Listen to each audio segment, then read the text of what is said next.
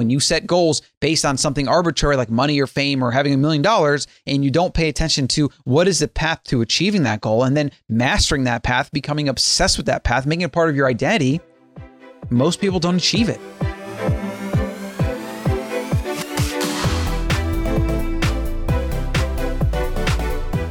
Welcome back to the Shut Up No One Cares podcast, a bite-sized show covering evergreen first principles that stand the test of time. I'm your host, Colin Stuckert, founder of Wild Foods Co. and theancestralmind.com. I'm obsessed with making myself the best version I can, and I want to help others do the same. And that's how we're going to pay it forward, leading by example, and change the world for the better so that hopefully my son grows up into a world that doesn't suck. Because some of the trends right now are suggesting it's going to. So what are we going to talk about today? We're going to talk today about having the right goals. There are some goals you can have that lead you astray, though. And then counterintuitively, by having those goals, you are less likely to achieve them. For example, if you have a goal to be rich and famous, and your goal is to be rich and famous, how are you going to become rich and famous? Just wanting to be rich and famous is not actually really a goal. A goal has to be having a trajectory. It has to have steps that you can follow.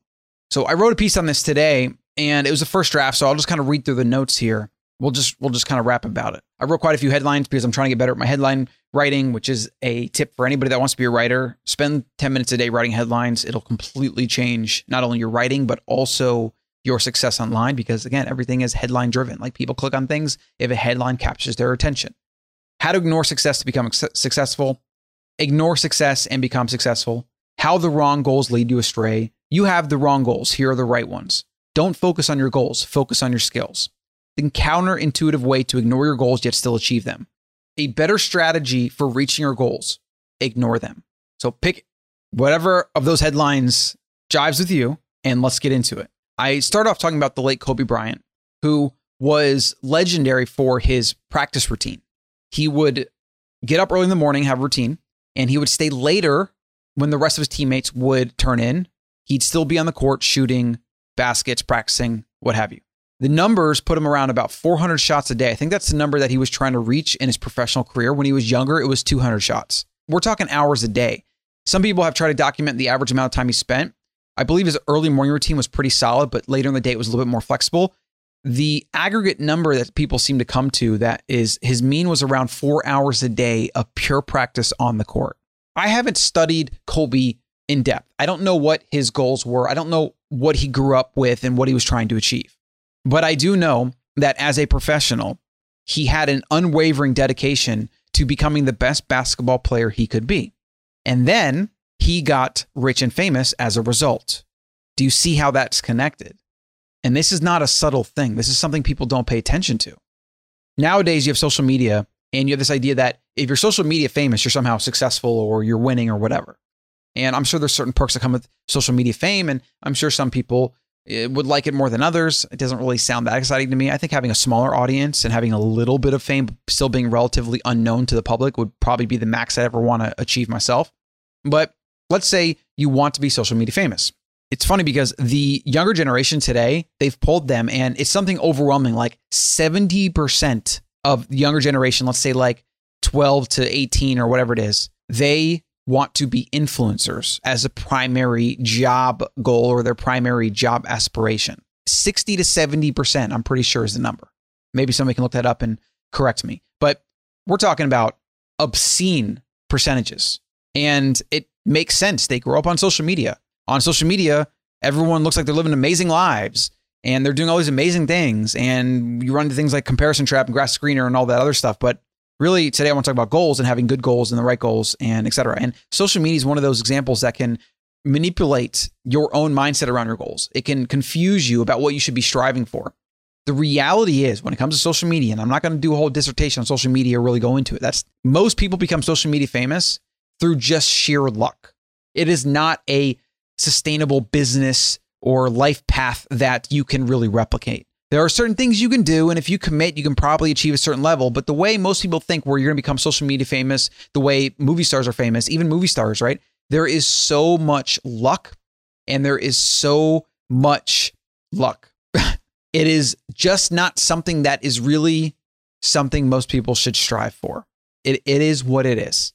Yet we see it. It's in our face. every single day we can tune in. It seems more ubiquitous. It seems easier to achieve than maybe we realize. And the same thing is with money and success. We see articles written about CEOs, people making money in businesses and success stories, and we all love that. It gives us a little high of dopamine and this idea that we can do it ourselves.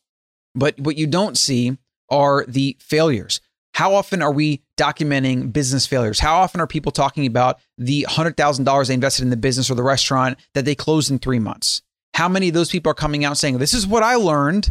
Hopefully you can learn from my mistakes. Instead, what we see most of are these fluff pieces where people come out and say, I'm successful and this is what I do. And then people read that, watch that, interviews, pull that out, whatever. And then they say, okay, well, if I do that, I'll be successful too. But there is so much fallacy here. There's so many problems with this approach. It doesn't actually dig into the day-to-day. And at the end of the day, it is your day-to-day. That is the thing that matters. The only thing that matters pretty much. If you don't focus on your daily activity towards your goals, the things that you're going to do on a daily basis after you stop listening to this audio or watching this video and you get to work and you're working on your goals, what are you doing? What are you actually doing? And are you doing it well? And are you focused? Are you distracted? Are you copying people? Are you thinking hard? Are you using Kaizen, constant improvement? Do you like what you're doing? Or you're doing it because you think some book or some person told you that this is the thing you have to do if you want to be rich and famous. And since you want to be rich and famous, you're just going to do this thing. That is the flawed model. This is the equation that does not add up when proofed. So Kobe, and I'm going to use a couple other examples here, Elon Musk, Jeff Bezos, and Warren Buffett. Kobe was dedicated, probably obsessed with becoming the best he could be. So that's what he did every single day. All the other stuff came as a byproduct. And I'll use another example of another basketball player that fell into the success trap, got sick of it, realized what he was doing, turned it around, and then ended up being the richest basketball player, I believe, of all time. I don't know if Magic Johnson beat him or not, but Michael Jordan, as you may have guessed, is a billionaire. He started getting these endorsement deals and he was in Space Jam and he was doing all these things on the side and it was distracting from his game. His game was suffering. I'm sure you remember he even decided to become a professional baseball player for a while. He eventually quit all that, got back to work on his game. I don't know the numbers because I'm not a sports buff. I did follow Jordan though a little bit because I was growing up and he was, it was hard not to follow him. But I believe after he got back to his game, he probably had more success and no matter what happens at the end of his career, he had endorsements in place to be on track to become a billionaire and is now today a billionaire. So by focusing and refocusing on his game, he became a billionaire, right? Whatever his motivation was, he probably, and I guess this because he probably had more money than he ever needed. What I suspect is it probably wasn't a success thing. And he probably, even if he had aspirations of being a billionaire, that probably wasn't the thing that was mostly driving him. I would bet that he became ashamed of himself for letting his game go to waste because built into himself, his psyche, just like Kobe, becoming the best basketball player, or at least just the best he could be, was so important that he had to let go of all that other stuff because the thing that actually mattered to him was that identity, his identity of being the best. And that's how you set goals correctly. And it's also a telling story of how to set goals the wrong way. When you set goals based on something arbitrary like money or fame or having $1 million, and you don't pay attention to what is the path to achieving that goal and then mastering that path, becoming obsessed with that path, making it part of your identity, most people don't achieve it. They don't go about it the right way.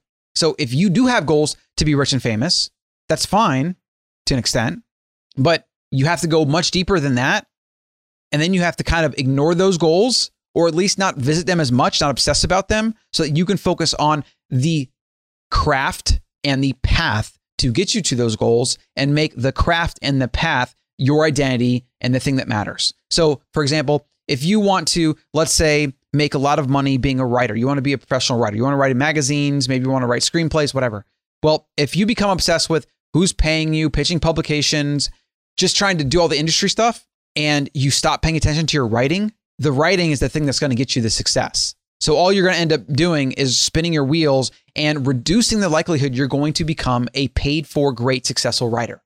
The same is true of anything. In fact, like love him or hate him, Tai Lopez had a really good quote or a saying, or see, there's something he said that stuck out with me. He lives in LA. He constantly has models over and influencers and things like that, as I'm sure you've seen. And he gets these aspiring actresses or actors that come up to him and say, oh yeah, I'm trying to make it in the business. I want to be a movie star or whatever. And so he asked them, okay, cool. How much did you practice yesterday? And most of the time they're just like, what do you mean practice?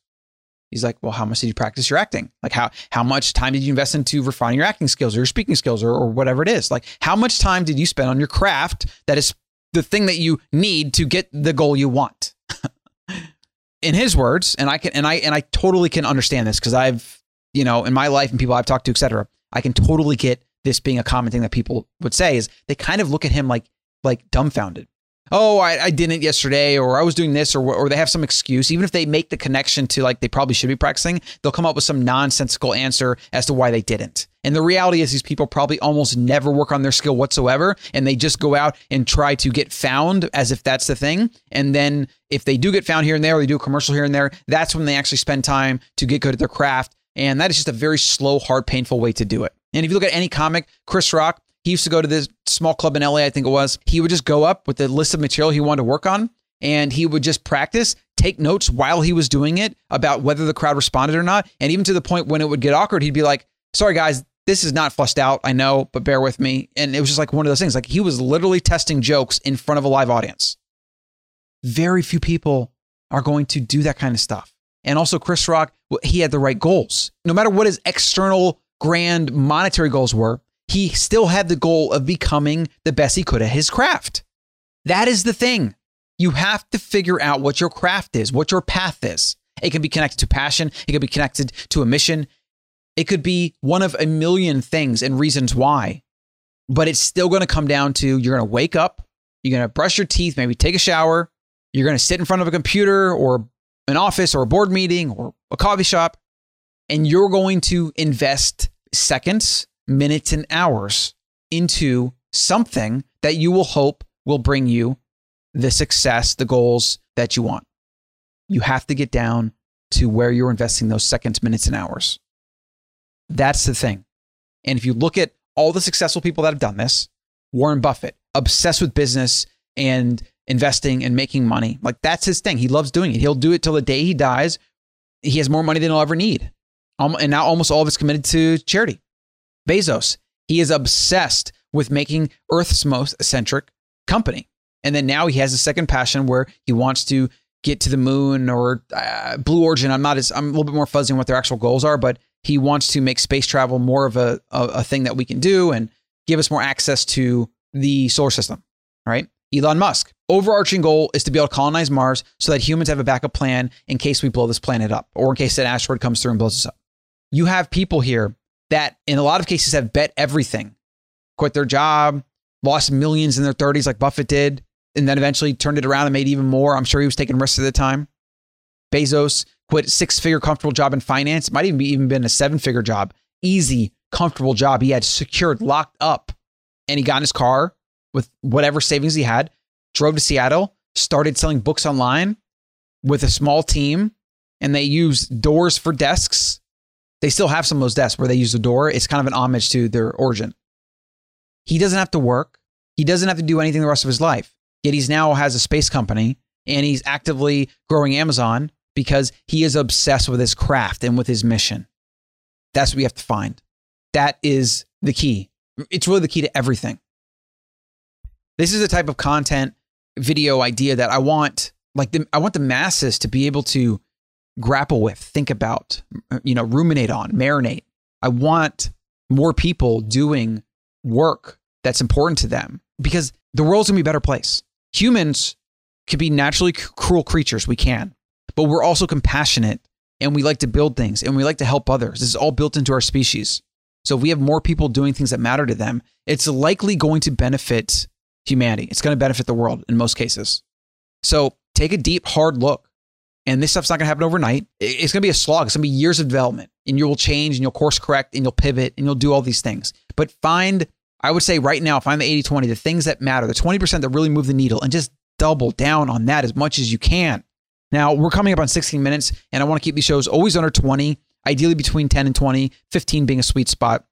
Make sure you like and subscribe, whether it's on podcast app, iTunes, Google, Spotify. This will also be on YouTube And I haven't even launched YouTube yet, but I'm probably going to call it Shut Up, No One Cares, Get Back to Work. It's probably what I'm going to call it. So that's where you can find me, or you can type in Colin Stuckert and find me there. Hop on. I'm going to be doing these ideally 4 times a week to as much as 7 when I really get going. But a quick example before I let you go is the 80-20. I realized that what I was doing after I did my first work session where I was writing, I was coming home, I was eating, hanging out with family, and then I would come and record. And because I was doing that, my energy levels would go down and I would get more distracted and I would just not want to work. I'd want to maybe hang out with the family or relax. So what I decided today, my new routine is before I do anything, before I eat, before I break my fast, before I go hang out with family, I come into my studio right when I get home from my first session. I record this, which is 10 to 15 minutes, pretty easy to get going. And then I can be free to then break my fast, hang out with the family, whatever. And this is an 80-20 hack, an edit, if you will, that I just made to my schedule because I made the connection that my current 20% that generates most of my 80% of results, recording in the studio is a big one. It's the podcast, it's YouTube, it helps me collect my thoughts, it's improving my speaking. I'm always trying to get better so that I have to do less editing. This is the place where I have my best work. This is part of my 20%. So by making sure that I get in here every day right when I get home, rather than letting the home stuff get in the way, I've now simplified my process. I've now increased the likelihood I'm going to record every day to like 99% pretty much, other than very random happenstance events. And I have all the benefits that come from focusing on my craft, my 20%, what I'm doing. And then I also get to the point where I'm looking forward to this. This is fun for me. I really love this video podcast format. I love this new show I'm going to be doing. If you want to follow some of my other work, you can go over to ancestral.mind.com. You can also find that on YouTube. If you're interested in health or diet or nutrition, I highly recommend doing that. And my day job is Wild Foods, running that, founder, CEO of that company. Since I moved to Austin, it has been my next big thing that I've done and has opened up all these doors for being able to reach an audience and invest time into projects like this to helpfully make the world a better place, both physically, mentally, emotionally, what have you. So thanks again for watching and for listening, and I'm going to see you in the next one.